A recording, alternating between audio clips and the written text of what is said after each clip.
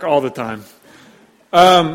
It's just, maybe you know 2 or 3 people who just really have a great relationship with their boss, but on the whole, that relationship is hard. People feel like management is just no good. Like, when have you ever had a good manager at a job? I had one of my most difficult, was one of my first bosses, my first full-time job after I got out of school. And the real difficulty was not that he was bad or selfish or money-grubbing or any of these things. The only problem was that he was a Yankee. That is not a problem in itself unless it's wed to me being this severely insecure Southern boy that I'm just like my bread and my butter is affirmation, like verbal affirmation. And this man, being through and through Bostonian, had none. In fact, he had very few words in general.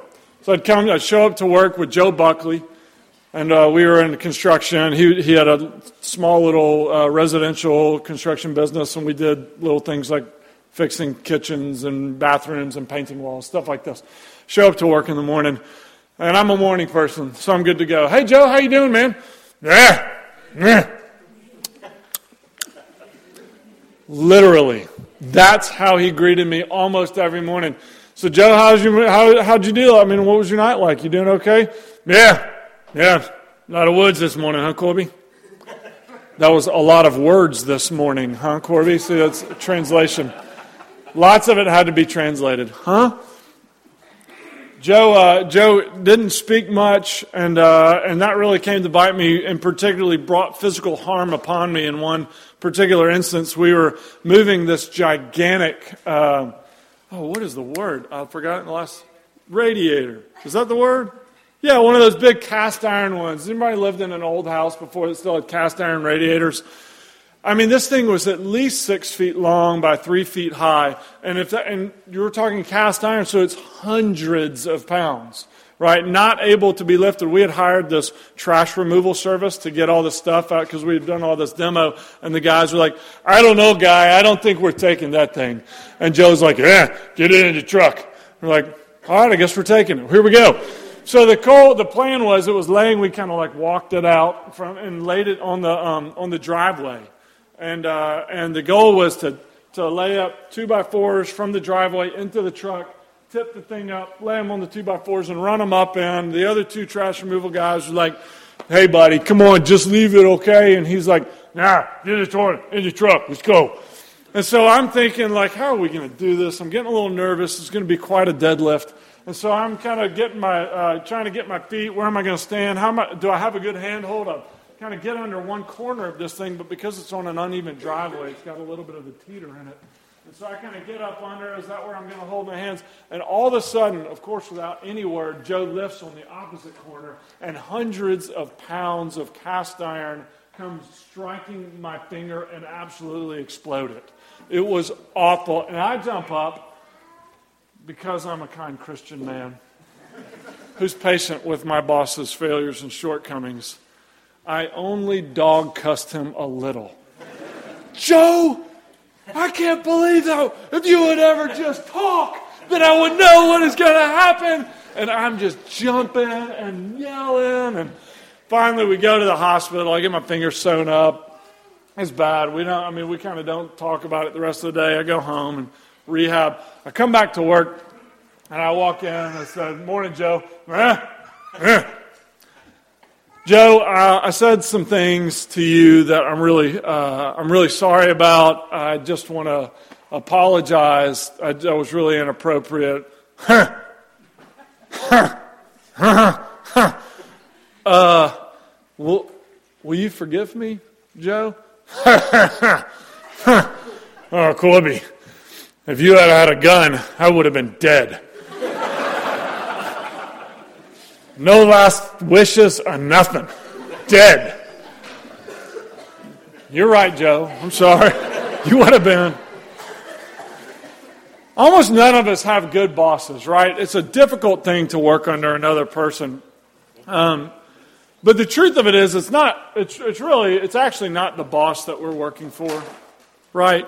None of us actually work for a person, a boss or a customer. We actually work for what we hope that person can give to us. We work for the customer's approval. We work for the money the boss can give us, or the raise that we can get, or the sense of accomplishment we can attain.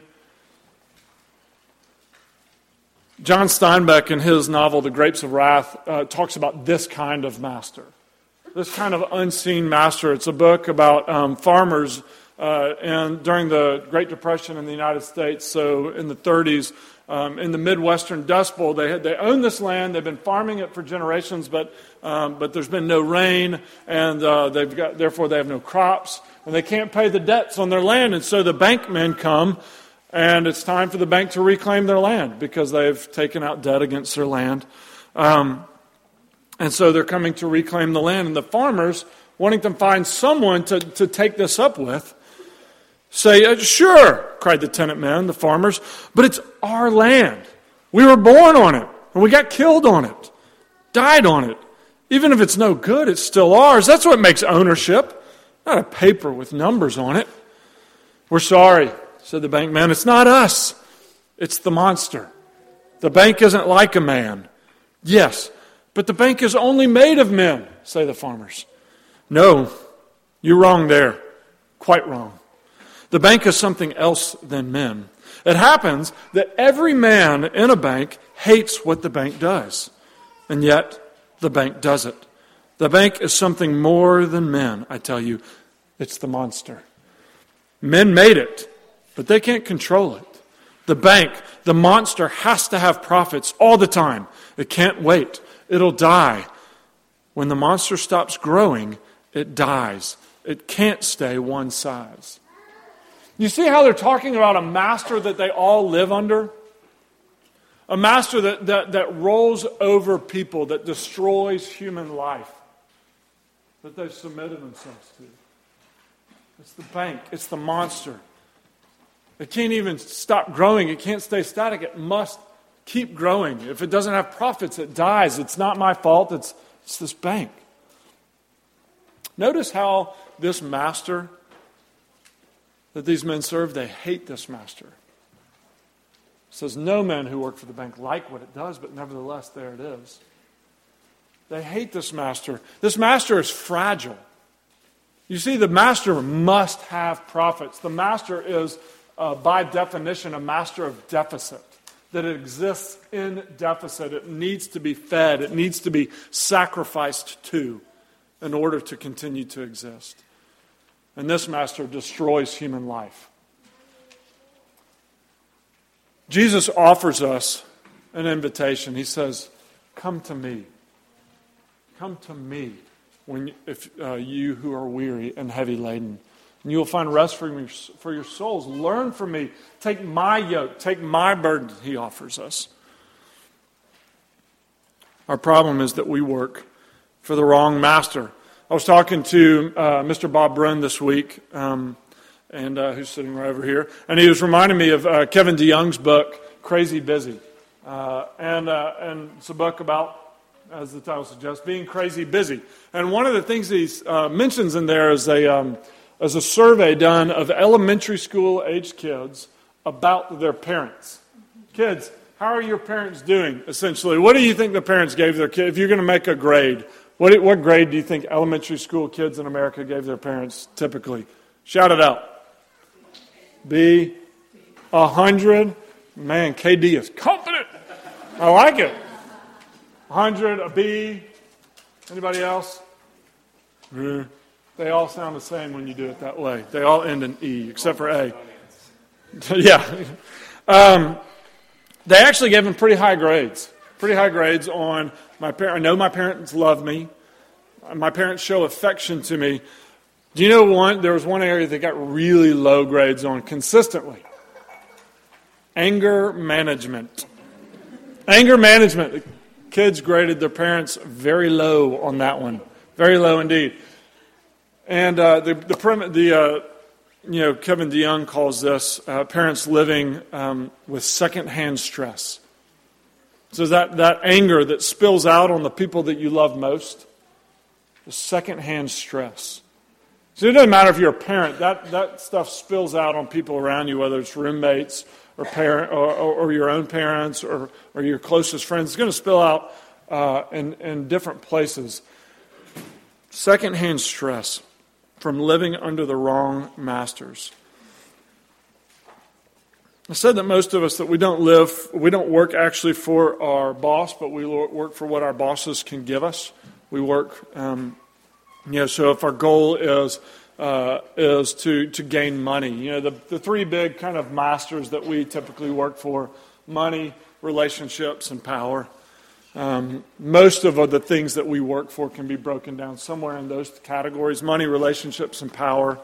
So if you work for money and you fail that master tells you are worthless, right? The master makes you in his own image. That master tells you are worthless if you fail him or her. The relationships and sex, if you fail those, if you don't have the right friends, if you can't have the right activities in a romantic relationship, if you fail that master tells you are rejected.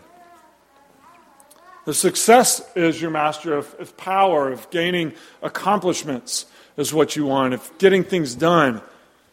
Success is your master, and you fail that master, you are a loser. You see, our masters grind us down when we choose these wrong masters. Here's the solution of recent times. I think that's been something our world has acknowledged. Oh yeah, you can't live for money. That's terrible. We learned that growing up under baby boomer parents. Thank you, boomers.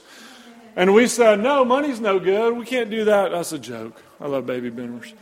Can't live up for money. That's ridiculous. We can't climb the corporate ladder. All these things we're seeing, those fail. And you know what the master that we've chosen for ourselves, this generation, my generation and younger? Just ask Tinkerbell. With a little bit of faith, luck, pixie dust, and some belief in yourself, you too can have adventures and be unstoppable. We're going to believe in ourselves. I want to set my own standards. I'm not going to live up to money. I'm going to decide what happiness is, and I'm going to live that way. I'm going to decide what's important in life and do those things. But who can live up to that? I mean, if money is a crushing master, no one lives up to their own expectations for themselves. No one lives up to their own standards.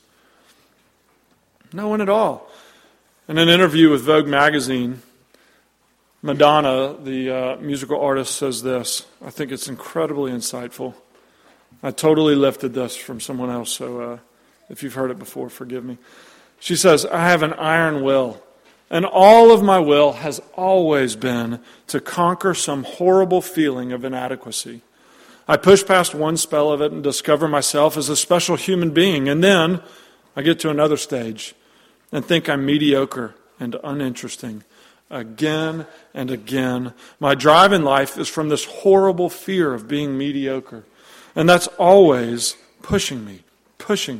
Because even though I've become somebody, I still have to prove that I'm somebody. My struggle has never ended, and it probably never will. I think Madonna is far more insightful and honest than most of us.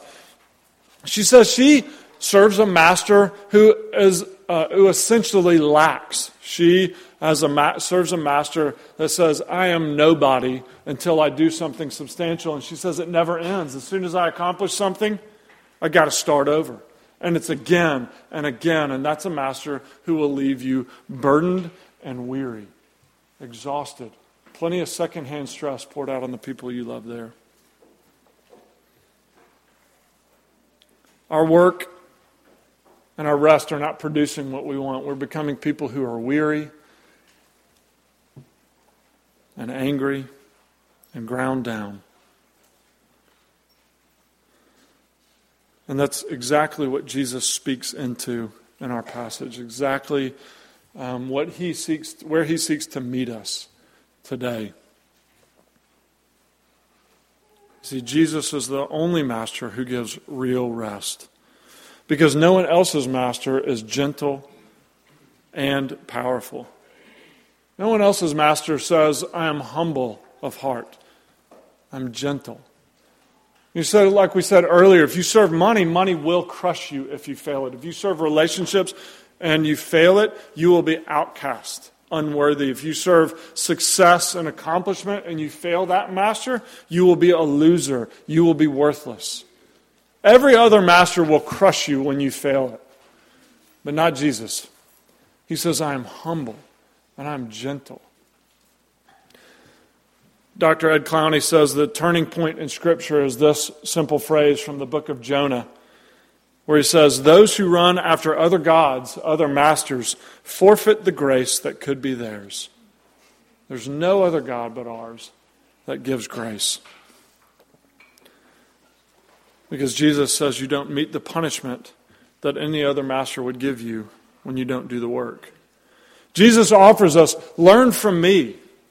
He says right there, learn from me.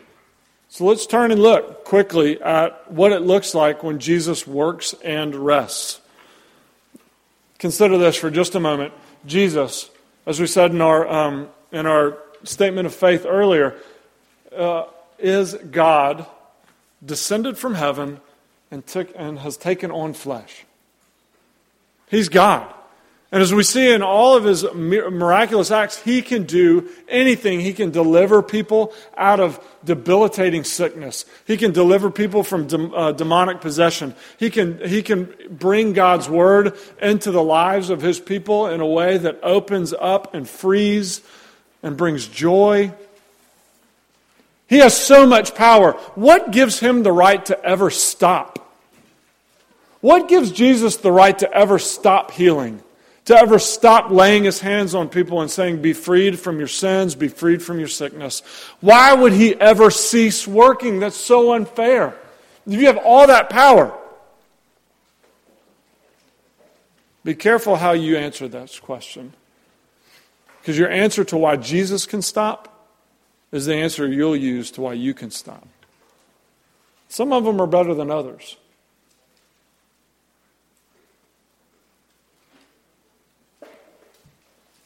Excuses don't go very far. Oh, he was a man and he was tired. And if that's my excuse, I'm a man and I'm tired. That's a good excuse. That's fine. And you should take a break. But that doesn't bring you to a place of rest. In the same way, if you're just taking a break, then everything is still spinning while you're gone. Everybody is still sick while Jesus is gone, and he can't possibly leave that. We know that Jesus didn't just take a break, because every time Jesus is about to heal somebody or interact with someone in the Gospels, almost every time I should say, the Gospel writers are careful to say, Jesus saw the widow and had compassion on her. Jesus looked at the young man and loved him. Jesus saw the man's faith. Jesus looks at people who are hurting. He doesn't turn his back and say, I need to take a break, I need to escape. Jesus walks away in full knowledge that he is forgoing that person's immediate relief. He walks away from his jobs. We see in Mark 6, he says this, and Jesus said to them, his disciples, come away by yourselves to a secluded place and rest a while. And Mark tells us, for there were many people coming and going, and they did not even have time to eat. Why could Jesus walk away like that? Why could he see and look and see the sickness, see the sadness, see the imprisonment, and walk away and take a break? Why could he rest? What gives him the right to do that? Jesus tells us in John's Gospel that my work is to do the will of the one who sent me. His master is his heavenly Father. His work is to do the will of the one who sent him. He does not serve a master who lacks. If you serve money, you got to feed the beast. If I serve my own self-importance, I got to keep reinventing myself. If I serve relationships, it's never close enough. It's never enough approval. It's never enough. I've got to keep going. But if you serve the God of the universe, there is no lack in him. There is no lack in the God of the universe, in our Heavenly Father. And he will accomplish his purpose. He will accomplish all that must be done. You see, Jesus' ultimate work. His ultimate work was to bear the burden that you and I could never carry. The psalmist reminds us that O Lord, if you kept a record of wrongs, O Lord, who could stand? No one can stand up under that burden. And it's that burden that his heavenly Father laid on Jesus on the cross. He took our burden. He took our work, our responsibility on himself, so that he could give us his burden, his right standing with the Father, his acceptance, his right work. He took your burden so you could be free from those other masters.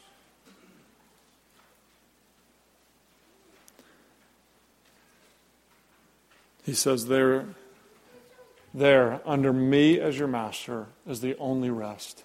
It's the only way you'll be able to look at your job and walk away. If you serve a master who doesn't lack. Now, he does go on to say, I will give you a yoke, my yoke, and my burden. And I'm not saying that it's going to be easy. Wait. That's exactly what he says here. It's, in fact, precisely. Jesus says, my yoke is easy and my burden is light. If you find yourself perpetually grumpy, you're carrying somebody else's burden. You're serving another master, one who lacks, one who will continue to ask and demand until you are destroyed. Jesus says, my yoke is easy, my yoke is well-fitting, and my burden is light. He gives us work that fits.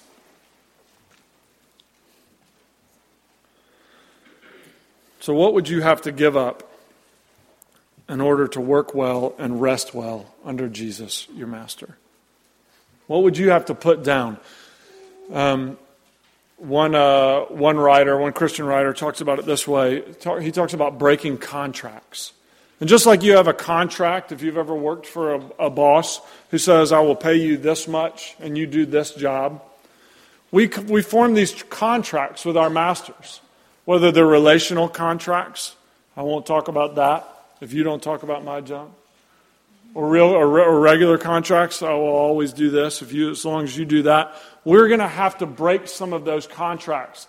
And just like a bad boss, when you come to your boss and say, my grandmother is sick, I've got to go for a couple days, a bad boss is going to make you pay for that. A bad boss is going to make you stay. Is not going to allow that. A bad boss is not gentle and humble. Let me tell you, we serve bad bosses. The bosses that we've put ourselves under are wicked and selfish, whether they're humans or our own standards or impersonal forces like money. They're wicked bosses, and it's going to cost us to say no to them. They're going to make you pay. It's going to be painful to walk away from them. Here are a few, I hope, tangible ways that we can come to Jesus as he invites us to learn from him so we can break those contracts with wicked bosses. This is something that Eric has talked to me about on a number of occasions, and I'm really thankful for it, and I continue to mull over it. First, don't give Jesus only your tiredness. He says, come to me, all you who are weary. But if you only come to him when you're weary, you're going to find that a difficult proposition. Here's what I mean. Don't try to give up TV to pray. Then you're just giving Jesus your dregs. You watch TV because you're tired, as Eric says. I don't know lots of lazy Christians, but I know a whole lot of tired ones. And prayer, coming to Jesus, is work. And you're watching TV because you're tired. Don't give him your TV time. Give him your work time. Take off a couple hours one morning and go for a walk. Put down some responsibility that you have the energy to do right then. And spend time with your master, your true master. When you're fresh, when you have energy. And then keep doing that until you want to give up your TV time. Until you say, why would I try and find rest in TV or in some other distraction? I find real rest here with my Savior. Secondly, get somebody to help you. You know, this practice of taking a break, of resting, of looking at our work and backing up from it, and resting of body and soul to be with our Savior. A lot of historians believe that may be one of the primary reasons that Jewish people have been persecuted ever since they've existed. Right? They have a long history of other nations and ethnic peoples hating on the Jews. And that's a big reason why, because they take a break faithfully one day in 7, and it's super disruptive to any larger community. What do you mean you can't come do this? I hired you to fix this and you can't come do it? What do you mean you can't come to my kid's birthday party? What do you mean you can't come to this family event? What do you mean you can't come in on today? And what do you mean you can't stay late?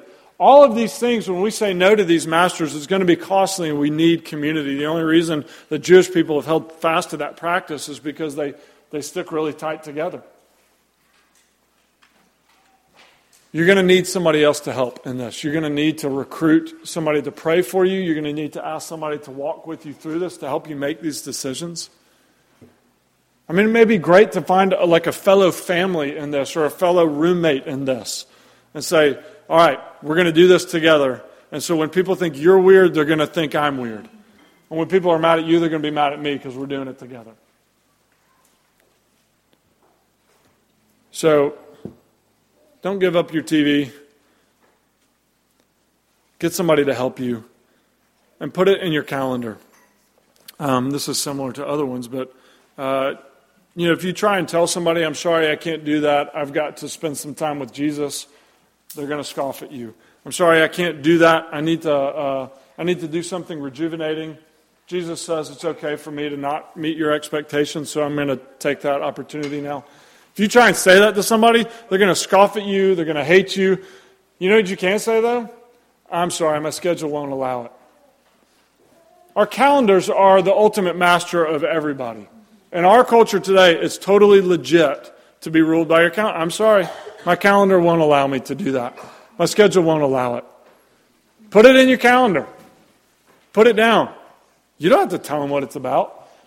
You could call your boss. I need to come in a couple hours late for personal reasons.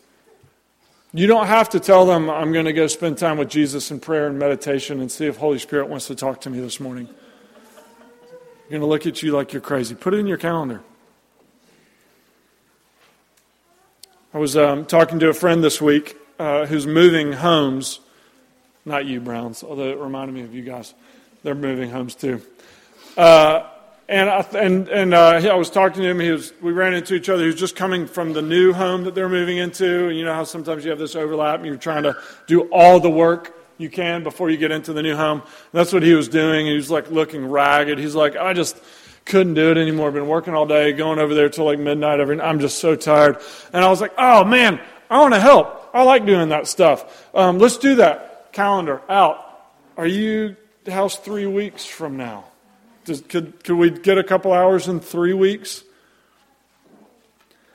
What if we were a community that slowed down enough, that said no often enough to make room for mercy? You know, right after this passage, Jesus says, come to me, you who are weary, and you're going to find rest. I'm going to give you a yoke that fits. I'm going to give you a burden that's light. I'm going to give you a yoke that's easy. And right after this, he is on his day of rest, his Sabbath, in where he ought to be, worshiping with God's people in the synagogue, and a man with a withered hand comes to him, and this man needs an act. He needs help. He needs service. He needs Jesus' energy to meet his needs. And Jesus does it. He does it.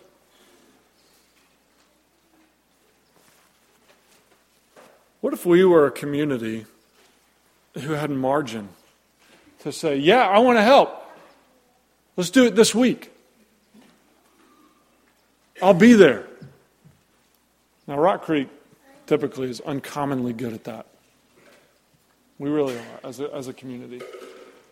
But what if we were known as the people who are not grumpy and ready to help?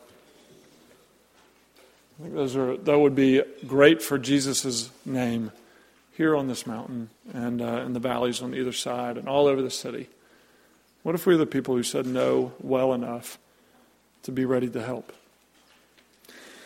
Will you come to Jesus? He is a master who has no lack, and he loves to give you a yoke that fits and give you rest in the midst of your work. I hope you will. Amen.